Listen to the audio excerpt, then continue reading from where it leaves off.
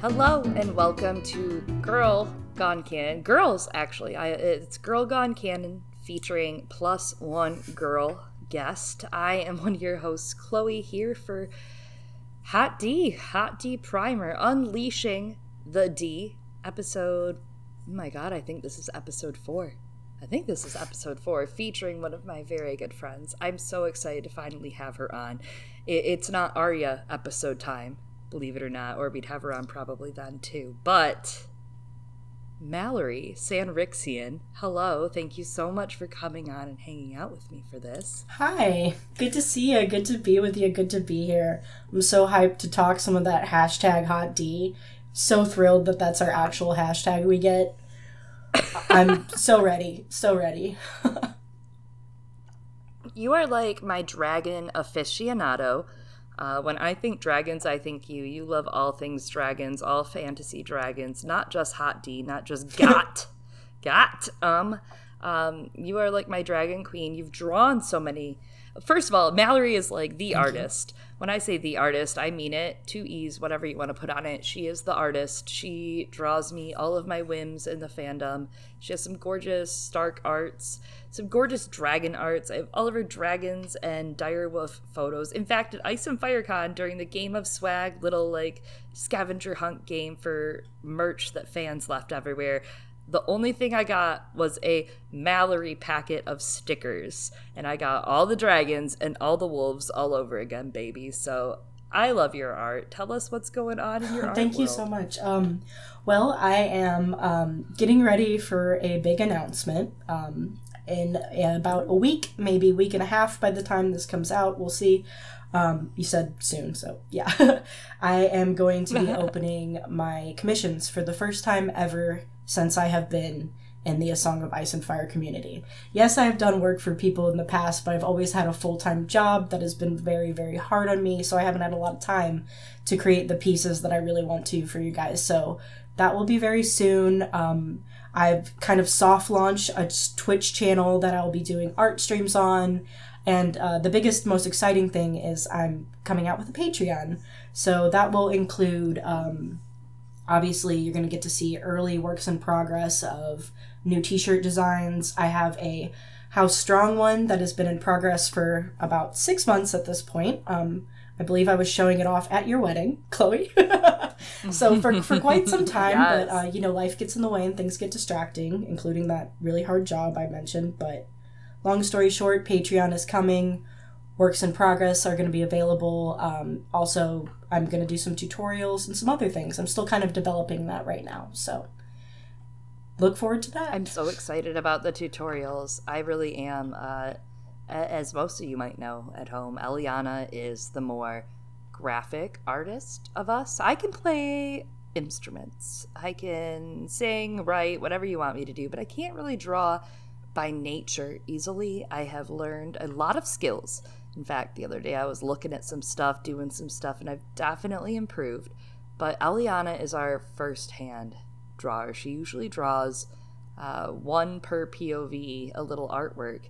And I also make the little album arts that you see in your podcast app or whatever. And Mallory has also contributed a lot to that. I even have a tablet now, but you guys, Mallory and Eliana have taught me to draw with a tablet, with a computer. I have a couple days off this weekend, so I am going to do that. I'm going to do some drawing. And I'm hoping to learn some more from these tutorials over at Mallory's new Patreon when it launches. So keep your eyes peeled for that. And we will, of course, leave all of the links to Mallory's social media and the places you should be following her, like her merch store. Something really cool about Mallory. I just have to talk about it because she's not going to. She's honestly very humble. She's very like, no. And I need, someone's gotta cheerlead here. Mallory has so much like t-shirt merch with like all of her art. You can get her art on t-shirts. You can get, my husband has some of the art on t-shirt of like the Stannis shirt. She has a cool little Stannis shirt. I know people like him, I've heard. You should wear that shirt if you do. I have a pretty good amount of Mallory t-shirts. I've got her little tank tops. You can get tank tops. It's all threadless kind of based, right? Yep. They host some of the shirts, it's through threadless, and I'm looking for better options because honestly sometimes the designs don't come out perfect. So it's a good reminder to tell anybody who is ordered from any Threadless shop, which is very prevalent in our fandom, that if you don't like your print, you can send it back to Threadless and get a replacement. But I like to call it Sanri swag. There's quite a lot of Sanri swag out there with more to come. I've got about 15 designs planned, sketched out to launch before Hot D launches. We'll see how many I get before we get Hot D, but definitely gonna have some Team Greens, Team Blacks shirts. A Mushroom was right. Rhaenyra did nothing wrong. Oh, yes! Sorry, where is Mushroom? And Rhaenyra did nothing wrong. Yeah. Okay, some sneak peeks. I love that. Where is Mushroom? That's what it should be. Sure. Where is Mushroom? Hashtag where is he? You know, where in the world? Mushroom, but in a Carmen Sandiego Oh, that'd outfit? be great. Yes. I usually associate that with Ashara Dane, right? I'm like, where in the world is right. Ashara Dane? But I think where in the world is Mushroom? Yeah, I feel like Mushroom would be the Waldo in the situation, and Ashara would be like more like the Carmen Sandiego. I like it. Though you don't think Mushroom could be the femme fatale here. I don't know. I just don't know. I'm just kidding. This is a joke. My God. I imagine you might have some dragon ideas when it comes to Hot D. Like, as far as artwork and as far as design ideas. Honestly, I've been thinking a lot about the design, and we've seen very little. We've only seen a little bit, and it's not dissimilar to what we saw with Game of Thrones, which doesn't surprise me. To be fair, they have to retain some sort of similarity to kind of evoke, we're involved with one another in some tangential way. But what are we going to see with these dragons coming to a screen near us? Well, I have so many dragon thoughts, Chloe. To respond to one of your earlier statements, there was you're talking about the way the preview footage we've seen of the dragons, which, if I had to take a guess, in the trailer we got the golden/yellowest dragon is probably Syrax, and then later, I do not think that's Caraxes. I've heard a lot of people mention that. I feel like Caraxes is too large for the scale of what that's in. That looks like more of a younger dragon, possibly one chained up in the dragon pit. But as far as what we've seen for the visual design of the dragons, they're very similar to the Game of Thrones dragons, yes. And as some of you may know or may not know, my real job, quote unquote, is a 3D animator for the TV show Archer. I mainly work in realistic to hyper-realistic, meaning like extremely has to be on point, every groove, every detail, every flake of dust, like the glossy properties of this must match real world. Very difficult stuff. So I understand from a technical perspective how hard all this stuff is to do. Now, for a show like Hot D. I was going to say Hot of the Dragon. House of the Dragon. For a show like House of the Dragon, made by HBO, you know that there's a lot of money going in there. But visual effects do cost a lot of money. So what I think they're doing is they're taking the original base models for Drogon, Viserion, and Rhaegal, which were all pretty much the same model, as far as I can tell from watching the show 1,000 times. The same model, just painted differently. From what I can tell what they're doing for our new dragons, they're slightly modified. They're around the same, base. Obviously, it's going to be what George says is a proper dragon. 2 wings, 2 legs, a tail, and a head. Not 4 legs, and George and I differ on that, but that's okay. But it's the same dragon model, but the preview footage of the first dragon flying in the trailer, which I think is Syrax, I watched that probably 50 times because I'm a crazy person obsessed with dragons. It's Syrax. It's Syrax. Her horns look a little bit different. And then the Funko Pops that they released, the Syrax, her horns curve slightly different than what Drogon's look like. So I'm hoping for dragon variety, because George did promise us 16 unique dragons.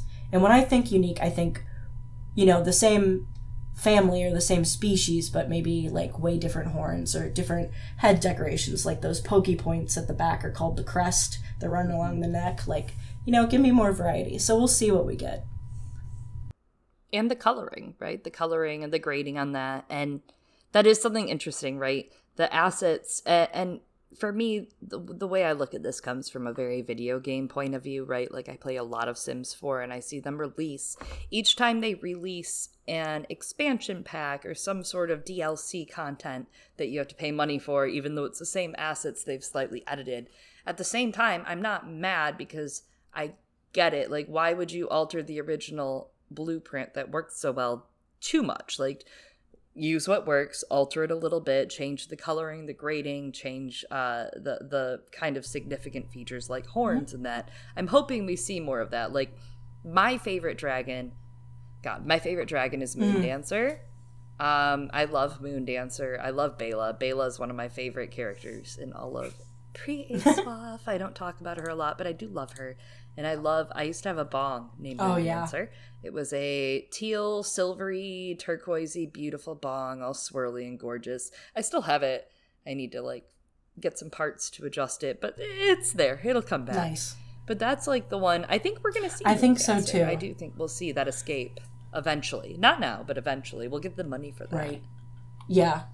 We definitely will get to her. She's a beautiful dragon. She's described as, like, what is it? Pale green with pearl horns and crest, I believe. And something I noticed, like, just being a maniac and looking at all the descriptions of the dragons and recently redoing a read-through and paying extra attention, the color variations obviously are going to get more and more diverse as the dragons are more and more inbred. Because if you think about it, the 3 dragons that came over from Old Valyria, Valerian, Meraxes, and Vhagar, which we actually have all 3 of their colors now, partially in thanks to me, because I asked Miss Sam Hogg on Twitter, what color is freaking Vhagar? We have asked George 3 times, please tell us. We being Aziz and Ashea, but we as in a fandom. And she did give us that answer. Vhagar was described as, I have it written down here, bronze with greenish blue highlights and bright green eyes. That's beautiful. Yeah, right? Very beautiful. Meraxes was silver with gold accents and eyes, I believe, and then Balerion is just described as black, straight black. A lot of people think maybe he was black and red like Drogon, but he, in the text, is described as straight black, as far as I remember. But we have this black dragon, this silver dragon, and basically this bronze dragon, metallics, giving birth to all these other dragons, and obviously inbreeding. So it's kind of an interesting reflection, in a way, for House Targaryen becoming more and more inbred. Obviously, at this point, at the dance, at the start of Hot D, we have more families marrying in, but still the brother marrying sister tradition, producing those inbred characteristics, is definitely, I think, reflected in the dragons. I love that idea. I never really thought about their color being evoked through their breeding and that. Like, I mean, I understand. Listen, The Sims 4 just put out a werewolves pack, and I've been very much a furry for the past 4 weeks in that game. And I've been very into adding coloring. Nice. I have, like, you can actually go in and, like, you can do real opacity, fucking around with the opacity, get a little transparent and add highlights and lowlights and colors. You can add flame to their coat, but that says something, right? And I feel like there's something interesting about those 3 original dragons. Each one had a very different fate, right? Like, Balerion actually dies of old age during Jaehaerys I's reign, which he does too. Maybe that's foreshadowing of the greatest dragon dying, or whatever. Vhagar was named for a god of Old Valyria, right? That's where the name came from. So not only is the color so interesting, but that alongside then, of course, its riders. You get people, Visenya. You have Visenya riding, and then, of course, Vhagar has Balin Targaryen ride him, Lady Laena Velaryon, and then Prince Aemon Targaryen. And his remains are recovered a few years after the God's Eye. He dies in 130 AC in the God's Eye. And then Meraxes. Yep. Oh, Meraxes, Rhaenys' dragon, who, of course, dies in Hellholt and is never seen again. So, just kind of like, it's interesting thinking of, like, what the Stark wolves, right? And the fates of the different wolves, of what happens to Rickon's wolf, Shaggy Dog, in the end. We'll find out someday. Greywind, of course. Lady, of course. And then you have Nymeria and Summer out there, and Ghost. Yeah. So then you have all these dragons, though. That's something that I find very prominent in Fire and Blood, especially, is getting to know the personalities of the dragons, where we don't really get that as much in A Song of Ice and Fire with Dany's dragons. We get Dany's, like, love and her great deep desire to protect them, and also how they're kind of like her they're her house and they're also her children and they're everything that is important to her.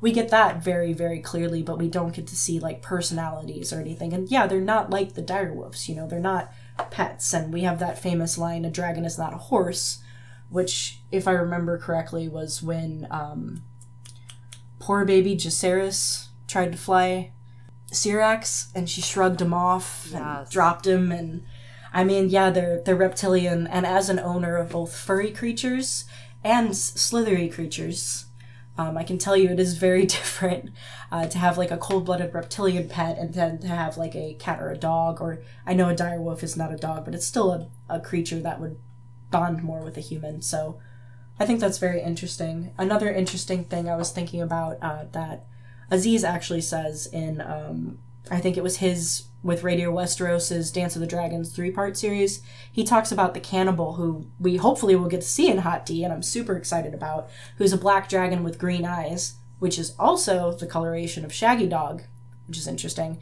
He says it's kind of like a symbol for House Targaryen eating itself. So that kind of led me, originally when I heard this, whenever they came out with it about 3 or 4 years ago, I was like, wow, that's interesting. There could be something there with the colors of the dragons. I love that, and I actually think it's more likely that Daemon is seeing in the cave one of those kind of dragons, right? Before we actually see them claimed, like Sea Smoke, Vermithor, what's the one you just said? Cannibal. Oh my god. Mm-hmm. Cannibal. Like, maybe that is more likely the one that we're seeing in those caves. That's so interesting. I love thinking of these dragons that we're seeing before they're kind of ridden and chosen by some of these dragon seeds. Yeah, it's very interesting. Like, and if you remember, Syrax was actually born before and was raised, and Rhaenyra actually came and claimed her when she was 7 years old. So she's a little bit bigger. The sizing is very hard to like remember because there's so many dragons. I say so many, and really it's only like 28, but it's a lot. But I think that'll become important, the sizing in some aspects, especially in some of the battles, right, between some of the older dragons, the OGs versus the newer ones. But at the same time, I think it's kind of similar to, the age debacle going on with some of these actors cast as older versions, younger versions, and what timelines mean.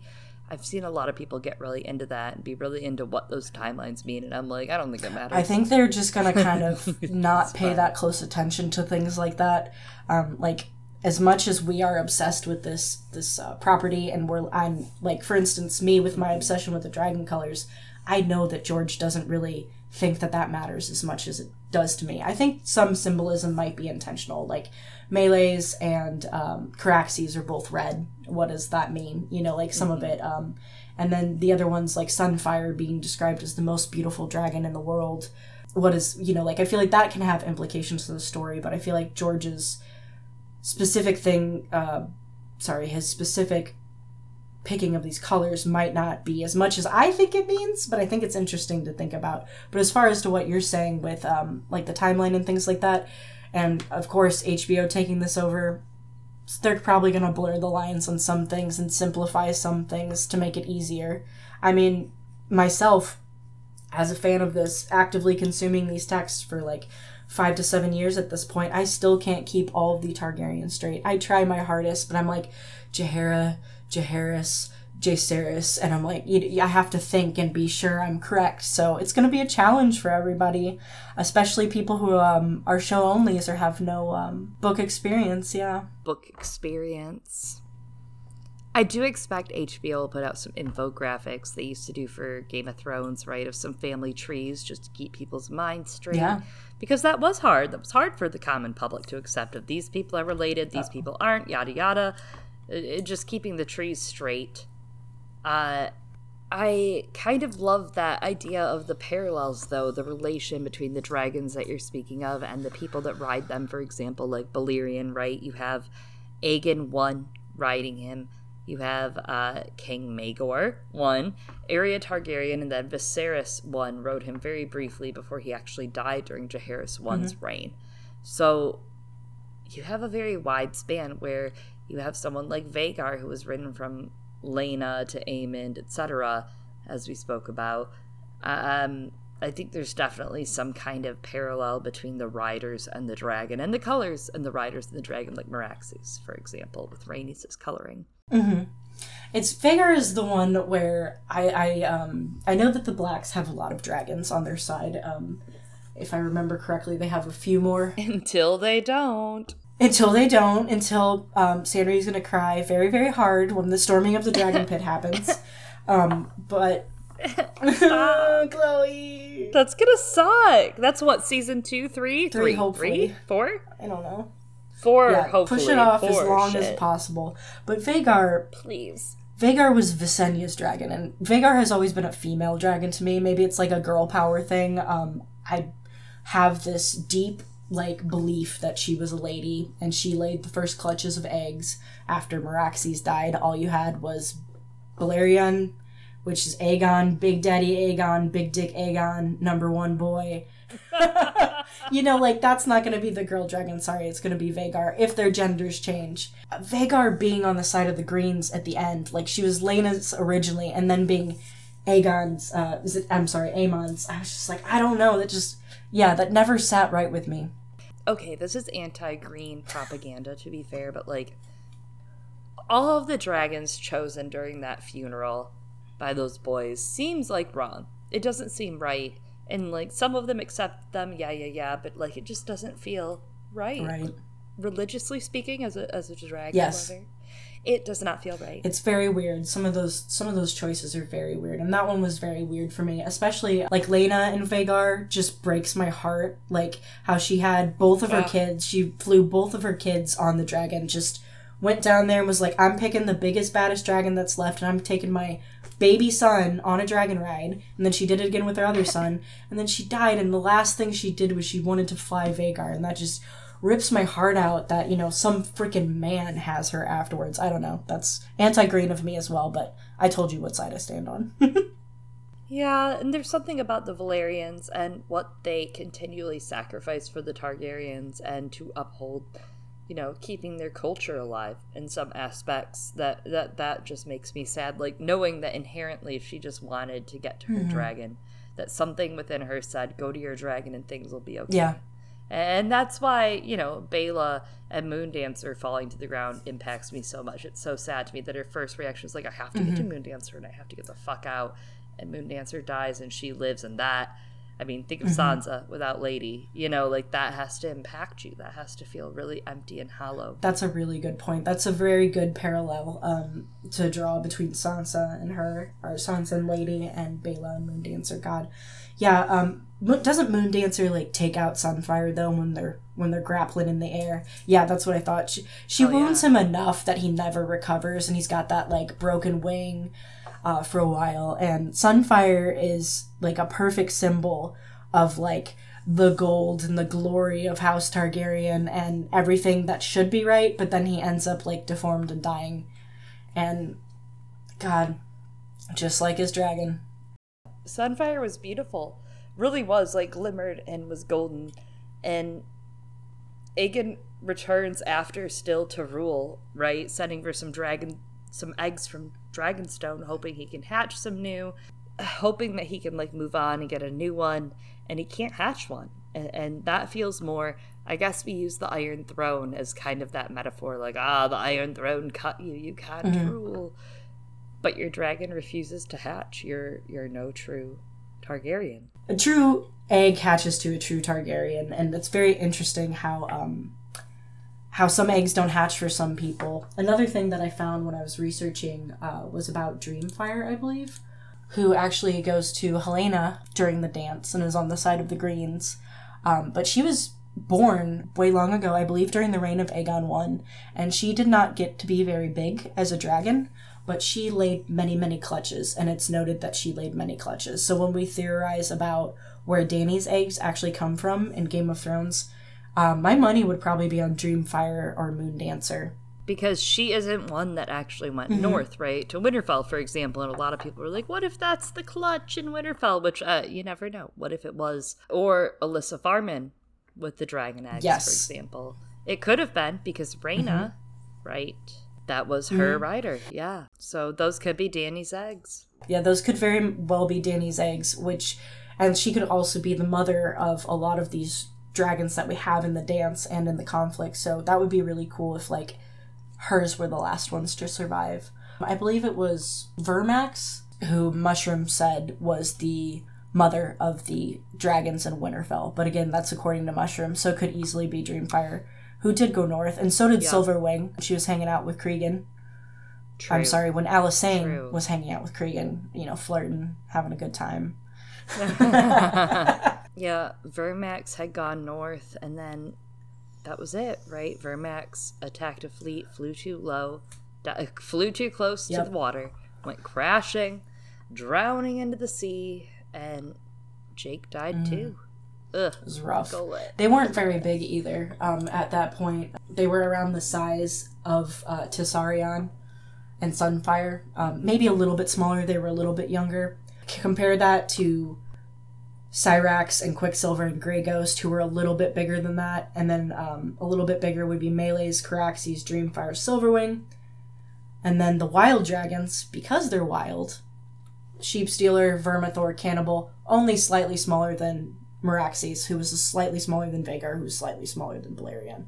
So it's really interesting how the more contained they are and the more, like, hidden in the dragon pit the dragons are, they obviously get smaller and smaller and more inbred. So something going on there about the power of House Targaryen starting to turn in on itself and start to crumble, for sure. And I'm really excited, like, to see this on screen. I think I'm most excited about probably Rhaenys and Melee's and Daemon and Caraxes, if I had to pick, like, two dragons. Because Vhagar is not Visenya's anymore. My favorite, like, if I had to pick one Targaryen I love more than anything, it's Visenya. Yes, I know she's, like, batshit insane. I'm kind of sad we're not getting her in Hot D, but maybe we'll have a conquest story. But, yeah, Melee's and Rhaenys, for sure. If anything, I think Maegor's story could actually be very much so turned into a show. Yeah. The Conquest as part of the first season, Maegor as the second half. I could see that. I'm not particularly inspired by Maegor's reign, personally.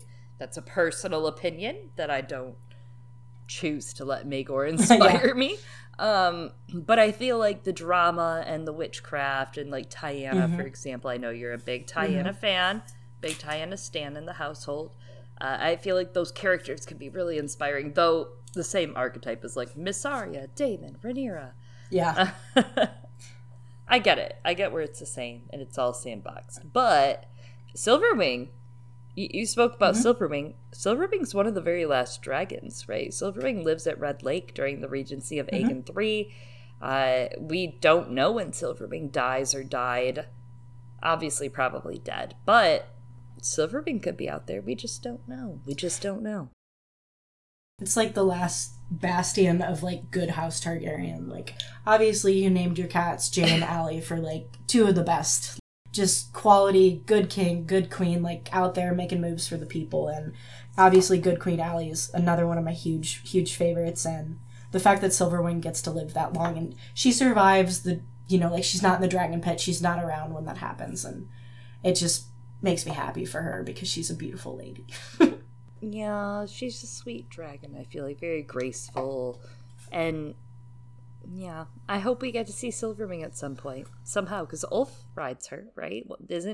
Yeah, Ulf the White rides her, so we should see Silverwing, hopefully, in seasons 3 or 4, I think. Yeah. I'm thinking we'll probably see Syrax, Caraxes, maybe a bit of, I think it's Sheepstealer, if I'm, like, theory crafting from the 5 seconds of the trailer we got. I think that's Sheepstealer in the cave. His hair length, it looks like post stepstones because it's the shorter length at the time. He could be going back to the Vale, right? After his wife dies, maybe? Could be. Like, maybe he's, like, stealing an egg or something from there, or putting it back, or I don't know. But definitely. Chloe, Matt Damon, hair expert. Matt Damon, expert in all things. How are you excited about... Matt Smith? Sorry, Matt Damon. Wow, Matt Damon and Hot D. Mallory said it first, MalloryDorn.com. Sanrixian has told us that Matt Damon is going to be in the Hot D universe. Who is Matt Damon? Who is Matt Damon? Getting my... Who would he play? Ulf the White, Hugh the Hammer. Probably Hugh the Hammer. What's that? You're in the Thor mode. You know what I mean? You're like ready for Thor, ready for the fake actors in Thor to show up. Yeah, I have not quite accepted that we're getting more Aswath content for sure. I'll believe it when I see it at this point, unless this timeline, this darkest timeline, truly explodes and we all go to hell in the handbasket. But, whew. Oh, yeah, I know. We're going, sister. We're on Apocalypse Year 2, right? Matt Smith is semi-exciting in this role because he's just going to be dramatic, like Brit drama dramatic, and I love it. I think I love it. I at first was like, this is the funniest shit in the world to put one of my favorite actors in a role of a character I don't necessarily love to hate. But now I'm kind of really going with it, and I feel like it's going to be like everyone's senior drama project. You know what I mean? It's just going to be dramatic. It's going to be, I mean, that's what you need for Damon. He's just ridiculous. He's just, like, I know everybody has their own headcanons of him, but I think that people need to pay attention to how good Matt Smith is as a character actor. Like, I watched Doctor Who with Viseria, our friend Viseria on Twitter. She made me watch starting at season 9, going all the way through the 11th Doctor. And, sorry, the 12th Doctor. We actually got to the 13th now that I'm actually paying attention. We got to the 13th and fell off around there. I haven't gotten quite that far yet, but I am working on it. I am. I've gotten to 12. I know, is Matt Smith your favorite Doctor? I do love Matt Smith. I guess, I don't know, favorite Doctor, him and 9 are up there. I do love 10. I do find 10 a little overrated. Don't throw tomatoes and eggs at me. I feel you all across the internet right now be like, boo, boo, David Tennant, best Doctor forever. We love David Tennant. I love David Tennant. I do. I just also love Matt Smith's ageless qualities, right? Like, he is able to play this aged Time Lord full of self-loathing, full of vengeance and hatred and war at the same time, of grief. And Tennant had a great time as that too, with a very great swan song at the end. And Matt Smith got a great swan song as well, if we're being honest. His last episodes are amazing. He holds the show very much together in a time where writing was the crisis. Peter Capaldi did not get that lucky. Peter Capaldi held it together the best he could, but that writing isn't in crisis. Dear Lord, baby child Jesus, that writing is in the gutter. Like, it just goes down and down for both him and Jenna Coleman. Mm-hmm. They both, they do the best they can, and then he moves on. And I haven't gotten farther than that. I've heard some differing things on the future. I'd love to go back and watch from Peter on, or Matt again, redo Matt and go on. But Matt Smith he had a great run, and I think he was able to embody kind of like the idea of like darkness at the same time. And I think Damon has got a lot of these complexities too, right? From being like dark to also like caring. Yeah. Like, suddenly he has a family he does somewhat care about instead of just wants them for power. There is something else in that, and there's also something more that comes along for him. So I think it could be done well, and I think Matt Smith could do a good job of doing it well, to be fair. He could make me like the character, everyone. That could be big. That could be really big. That could be. Yeah. I'm not the hugest Damon fanboy, but I did want to watch Doctor Who basically so I could see Matt Smith in a role that people had said he's done really well in, because I really didn't know him as an actor at all. So I went through on this long journey. Also, it was 2020 and there was nothing else to do because we were still in the middle of a global panini. So I watched about 5 million episodes of Doctor Who, and yeah, I hear what you're saying exactly, but seeing him embody that role, and I think that anybody who's worried should watch at least a handful of these Doctor Who episodes, especially the ones that he really shines in. I'll give you a list at some point, anyone who's listening who wants it, but yeah, I think that he's a strong enough actor to pull off this complicated role. And obviously there are going to be people who will think that, you know, like, it's my fave, whether that be Damon, whether that's me with Rhaenys or Rhaenyra, and I'm like, I don't like this actress, or I don't like this actor, you know. Let's all just enjoy it for a while, right? Like, let's be happy for this content that George has said is good, and see how it brings us. See what it brings us. I love that there are, like, several people in this world. Like, many of them have come on being like, I just hope for peace and unity during this sweet show we're about to watch on TV. Oh, no. And I'm over here like, let it drip blood. Yeah, no, I'm ready to... Let everyone just drip blood at each other and venom, whatever. Anything. Can something happen on the internet these days? My God. I need some sort of entertainment. You ever have to, scroll Twitter while you're pooping? Oh, yeah. Like, come on. Every day, I need something new. Give it to me. I need a little tap on the vein. Mm-hmm. Tap. Yep. I mean, we've got so much coming, and people who think that this is a nice story we're going into, I'm sorry, y'all, but we're reading the same books. Like, I've read Fire and Blood twice now, but for what's laid out in Aswaf and A Song of Ice and Fire, it's there. You can see what happens. Like, you know what's going on. So, I mean, how many... Sunfire eats a dragon and eats a person.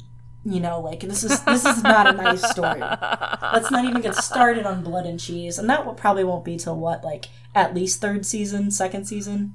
End of second season. That's episode 9, season 2, maybe? I'm going to write it down, and I'm going to bookmark it or take a picture of it with the date so that when this happens, I can tweet it, like how I go back to your one tweet about Rhaenyra dying on screen.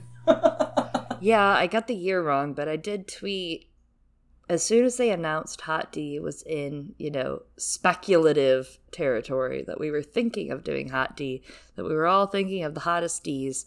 As soon as they mentioned it, I was like, oh, good. We're going to watch a Targaryen queen get eaten on screen. That's going to go great. They're very bold. They're bold. They're very bold. You know what I mean? Like, that is a bold, big dick move. Mm-hmm. I think they could do it to make it meaningful, because that was the problem. Nothing meant anything in Game of Thrones after season 4. Yeah. Season 4 barely meant anything. Mm-hmm. After that, I mean, nothing meant anything. So, some things meant a couple things. Like, Series 6 had some great fan service moments. Series 7 had a couple character moments that were, like, almost there. And then Series 8 had a few moments that were completely overshadowed by all of the what in the fuck moments. And it was just like an emptiness while watching it. It was just like an emptiness, like a hollowness. Like, how after all these things that we've gone through, how is this the end for some of these characters? Like, I'm saying it without saying it, you know what I mean? But like, how do you build a house on no foundation? Right, exactly. You can't.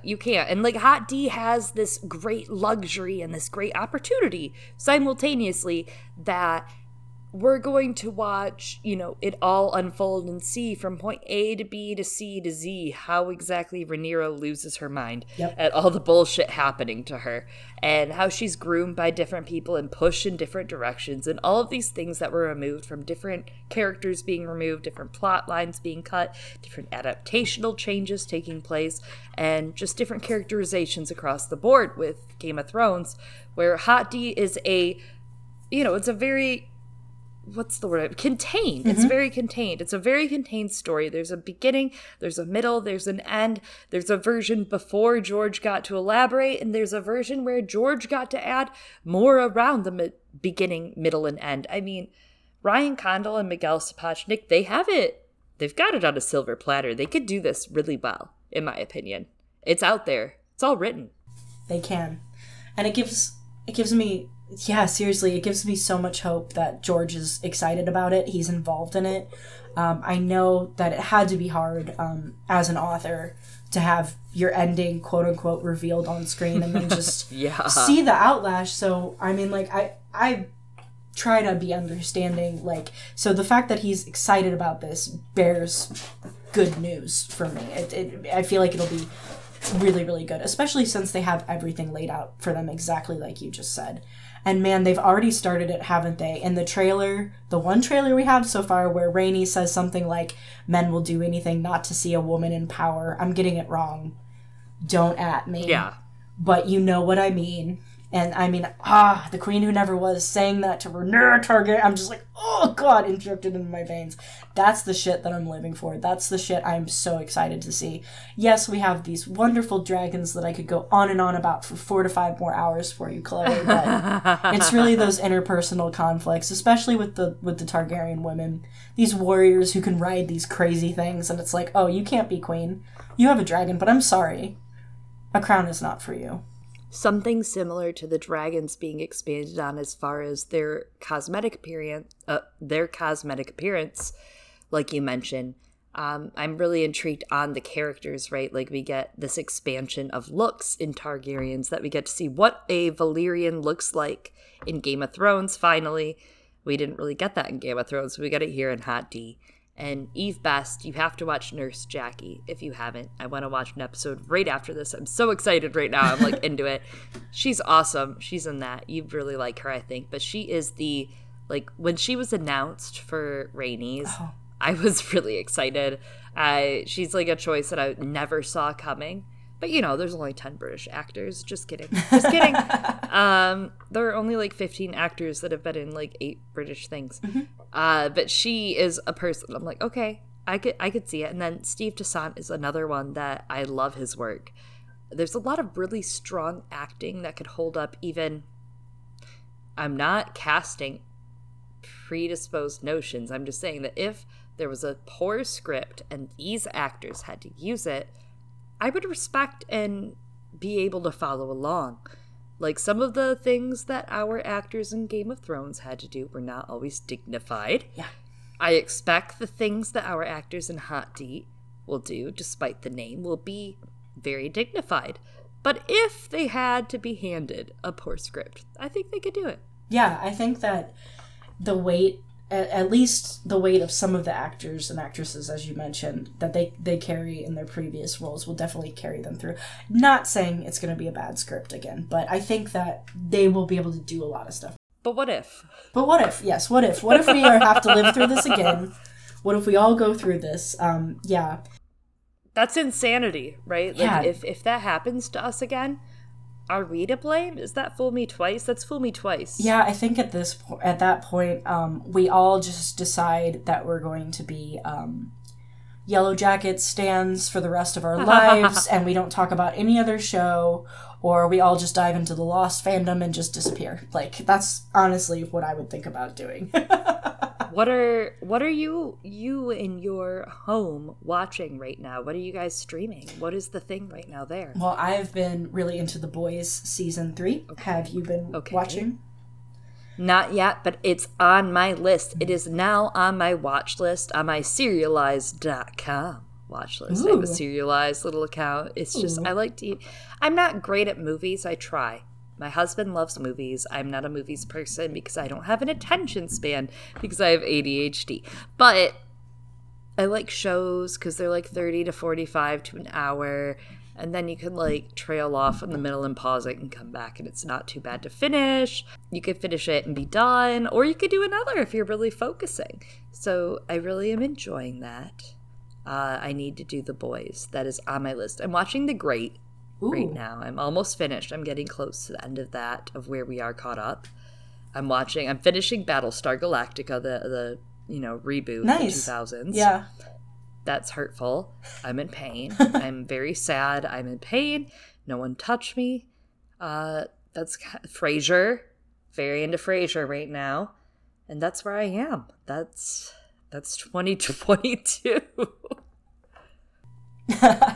We're watching, Pat has me watching The Wire because I've never watched it before. And I apologize. Oh my God, yes. I actually worked at Blockbuster during the height of The Wire, and everybody would come to me and say, this is the best show ever. So naturally, as a little anti-establishment girl, I was like, no, fuck you. I'm not listening to whatever you want me to do or watching whatever you want me to watch. I'm going to watch something stupid. And I did, but I've learned my lesson. I love it so far. I think it's got to be like one of Idris Elba's like first like big roles.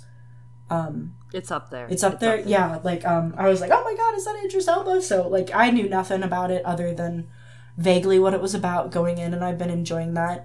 Also, of course, Stranger Things season 4. I haven't watched the second half yet, but I'm getting ready to watch that, and I'm about halfway through the 3rd season of Umbrella Academy, which is great if you haven't watched that. That's a very good one. I haven't caught up with Umbrella since season 1, so I got to get back into it. Yeah. Now that you say that, I think I watched a couple of season 2 episodes. That's a cool one because it's written by frickin' Gerard Way. You know that, right? Yes. Yeah. Yes, I do.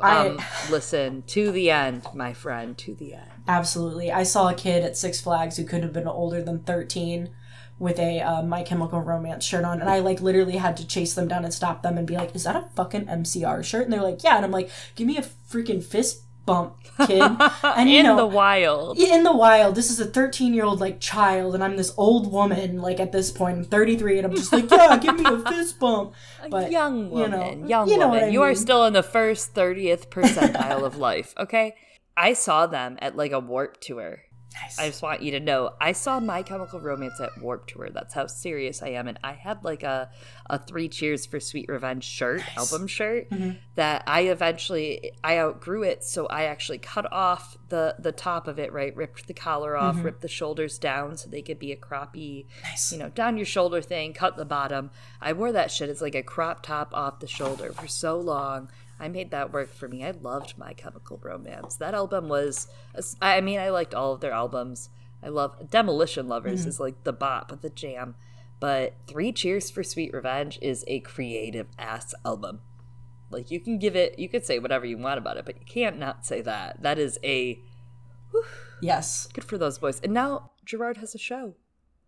A comic, a graphic novel, I should say. Weirdly enough, the way my life works, I actually was hired right outside of school in like 2011, 2012 to do a comic book inspired by Gerard Way making his comic books by a band that I will not name because they never paid me.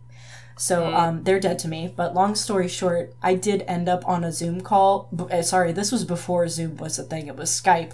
But a Skype call with Gerard Way, and I like literally got to be like, hi Gerard, I love all your stuff. And yeah, I mean, 3 Cheers for Sweet Revenge, top 10 albums of all time for me. So that was crazy. But he's just a really intelligent like man, and I like the way he messes with storytelling and how he likes to include like music and soundtracks to his stories, because that's such a big thing. Obviously, when we're watching television or movies, the soundtrack is always going to be hit or miss, and that has such an influence on us. So the fact that he's thinking about the story and these are the songs that would play and I can write those songs was always really interesting to me. And Umbrella Academy always has a slappin' soundtrack for all 3 seasons so far, for what that's worth. He didn't go cheap on the budget for audio, for sure. And I really love, it was inspired. Umbrella Academy was very much inspired by Chris Claremont and Mark Silvestri's X-Men runs, which I love. Those are very near to my heart and dear to my heart. The art of them, especially the splashes of color and the splashes of design and some of the lighthearted levity, but also some of the very dark drama within those runs. And I think Umbrella Academy does kind of embody that. I think you can see a little bit of that in Umbrella Academy. And the way Gerard and the show is guided by music, especially, that feels very special. I hope that, and I mean, we have Ramin Djawadi back for House of the Dragon, right? So we know the soundtrack is going to be motherfucking slapping. We know that the music is going to be going off. Oh, yeah. No matter what. I mean, how many times did you listen to Danny's, like, the Targaryen thing,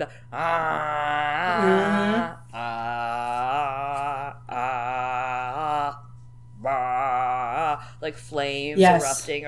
How many times did you listen to that? And like, even if the show wasn't great at the time, the visuals and that song was enough. The Stark themes, you know what? I can imagine a better Stark future than what they gave us just by listening to the song. So I could get down with that, so him back is a big deal. Yes. I am so excited about that. That it'll carry the feeling and the mood and the atmosphere.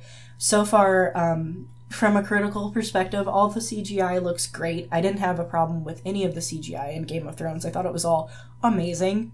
The amount of work and labor and time put into all that stuff. I remember complaining around in season 7 that Dany's dragons all look the same, Drogon, Viserion, and Rhaegal.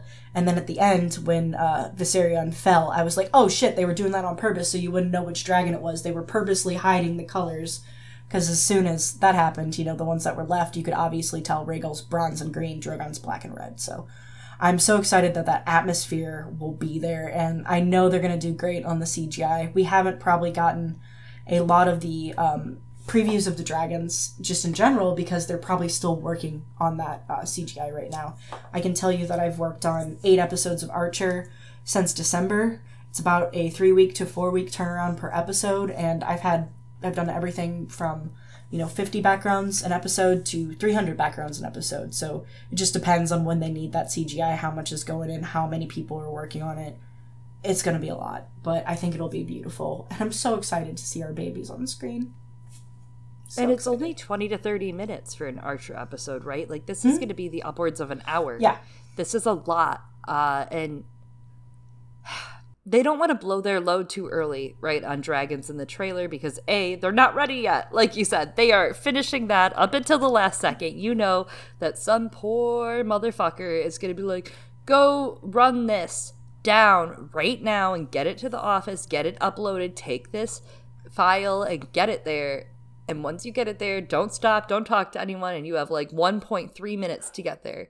Like, some fucker is going to be stuck with that job. Yeah, to give you just like a base comparison, like there's like 4 people, me, another girl, and then like maybe 3 or 4 or 5 people who work on Archer and the other side, just for the backgrounds. I do the backgrounds. And wow. There's a team of maybe like 50, I don't know exactly because they don't communicate that to me, but maybe 50 like actual people all together making these 20 to 30 minute episodes. That's 8 episodes. It takes us 6 to 8 months to do that. So this is 15 times that scale. Like, just for the VFX shots, who knows how many artists have touched this at this point.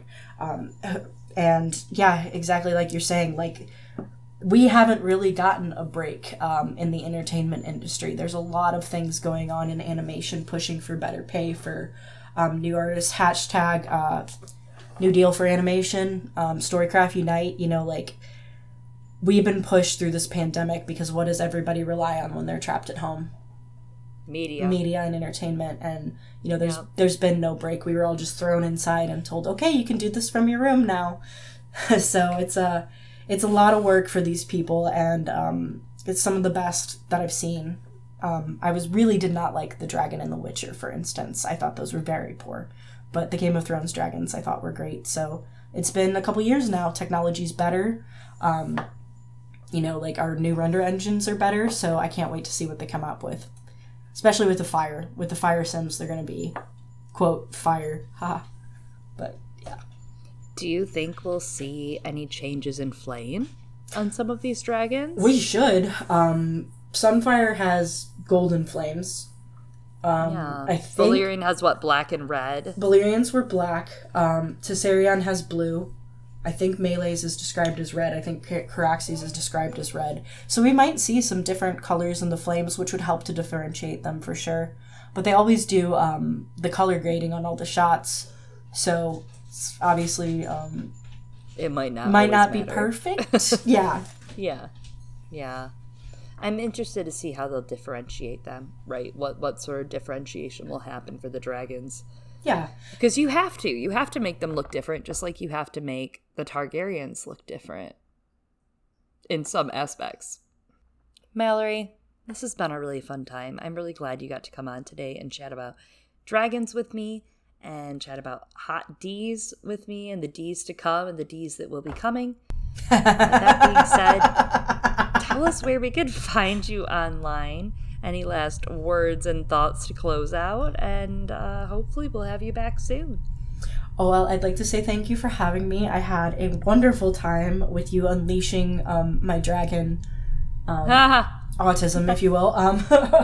But yeah, thank you for having me on. I want you to know that you have improved wildly in your art as your journey has progressed, because I remember your first POV drawings, and I remember when you were drawing with a mouse and killing yourself, and I'm going to get you out of GIMP. Don't worry. Eventually, I'm going to get you out of GIMP. But I just wanted to mention that. And thank you. You guys know me. I'm at Sanrixian, Sanrixian, on Twitter, pretty much everywhere. I will be launching a Patreon and commission soon, so that will be put out through Twitter, and links will be provided. So check it out, sanrixian.com if you want some t-shirts, MalloryDorn.com if you just want to look at my art. There's a tag for all of the dragons I have drawn since like 2013 until now on that website if you want to look at that. And also Aswaf tags if you want to look at that art. So thank you. Yeah, I've got lots of Mallory art at home. I suggest you do the same. Order some up over at her page in her shop. There's even a commissioned piece that I commissioned privately, very privately. I know some people. I got in before the ASWAF public commissions went live, and I got myself a little piece. And spoiler, it's for an essay I haven't published. So will I publish it? For Mallory? Maybe I will. Is it Myrcella Lannister? Maybe it is. You might find out. Thanks so much. Thanks so much, guys. You definitely should publish it. I think it's a very interesting idea, and I really like the piece I created for it. So let's get that out there for the world. I love it. I'm working on it this summer. I'm hoping by the fall you'll have something.